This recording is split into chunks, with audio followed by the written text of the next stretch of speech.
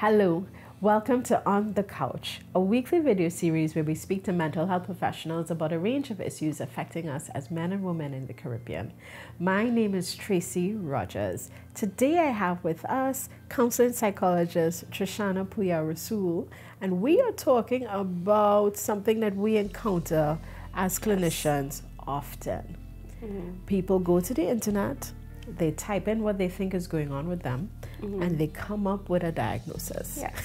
So we really want to talk about the fact that going to search engines on the internet could be very useful, but it can also be very dangerous, and we need to be careful. So we want to talk a lot about that today. Why is it not a good idea to go to the internet and put in what I'm feeling to figure out what's going on with me? Well, first of all, and this is the biggest point, is that you're a unique human being, right? You're a unique being, and no Google search can define you as a person because you come from a unique history, you have a unique personality type, you know, you have a unique temperament, you have a unique way you create social relationships and intimate relationships. So typing a list of symptoms into Google is only going to give you a suggestion as to what might be wrong.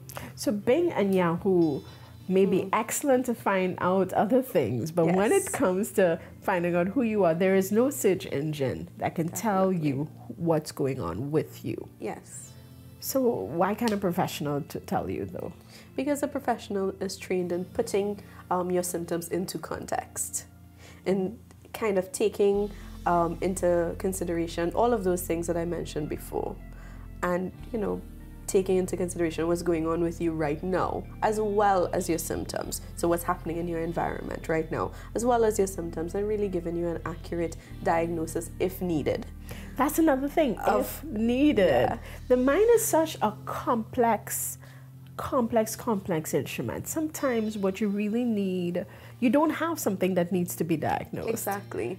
And what can happen is that either you get an overestimation, if you Google what's going on with you, an overestimation of what's wrong. So test anxiety, which is something everybody experiences, turns into generalized anxiety disorder.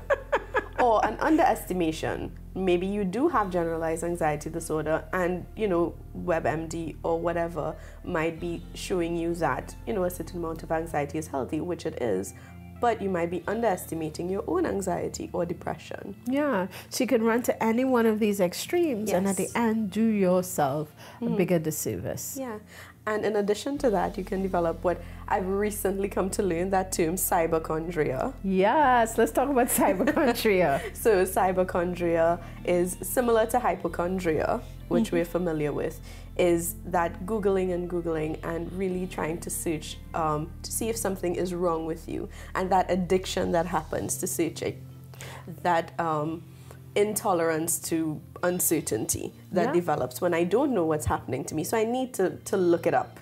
And then so you end up diagnosing yourself with multiple things, number one. Number two, sometimes you end up spending more money because you're going to, so for instance, you Google something or you Bing something or you Yahoo something and you find, oh, this is what's going on. You decide that you need to go to a specialist. Yes. And that specialist then says, well, no, you don't need me, you need this. Exactly. So, you know, when you start with a visit to a counselor, professional counselor, you can then it can then be determined if you need to go on and do something else. Exactly. Or you jump straight through, oh, the person said this is what I need, so I go and I buy all of these things. Yes. Trying to treat a problem that you have misdiagnosed. Yeah, exactly. And I mean, I've been guilty of this. I mean, I've had multiple headaches and I Googled it and, you know, WebMD told me I had brain cancer.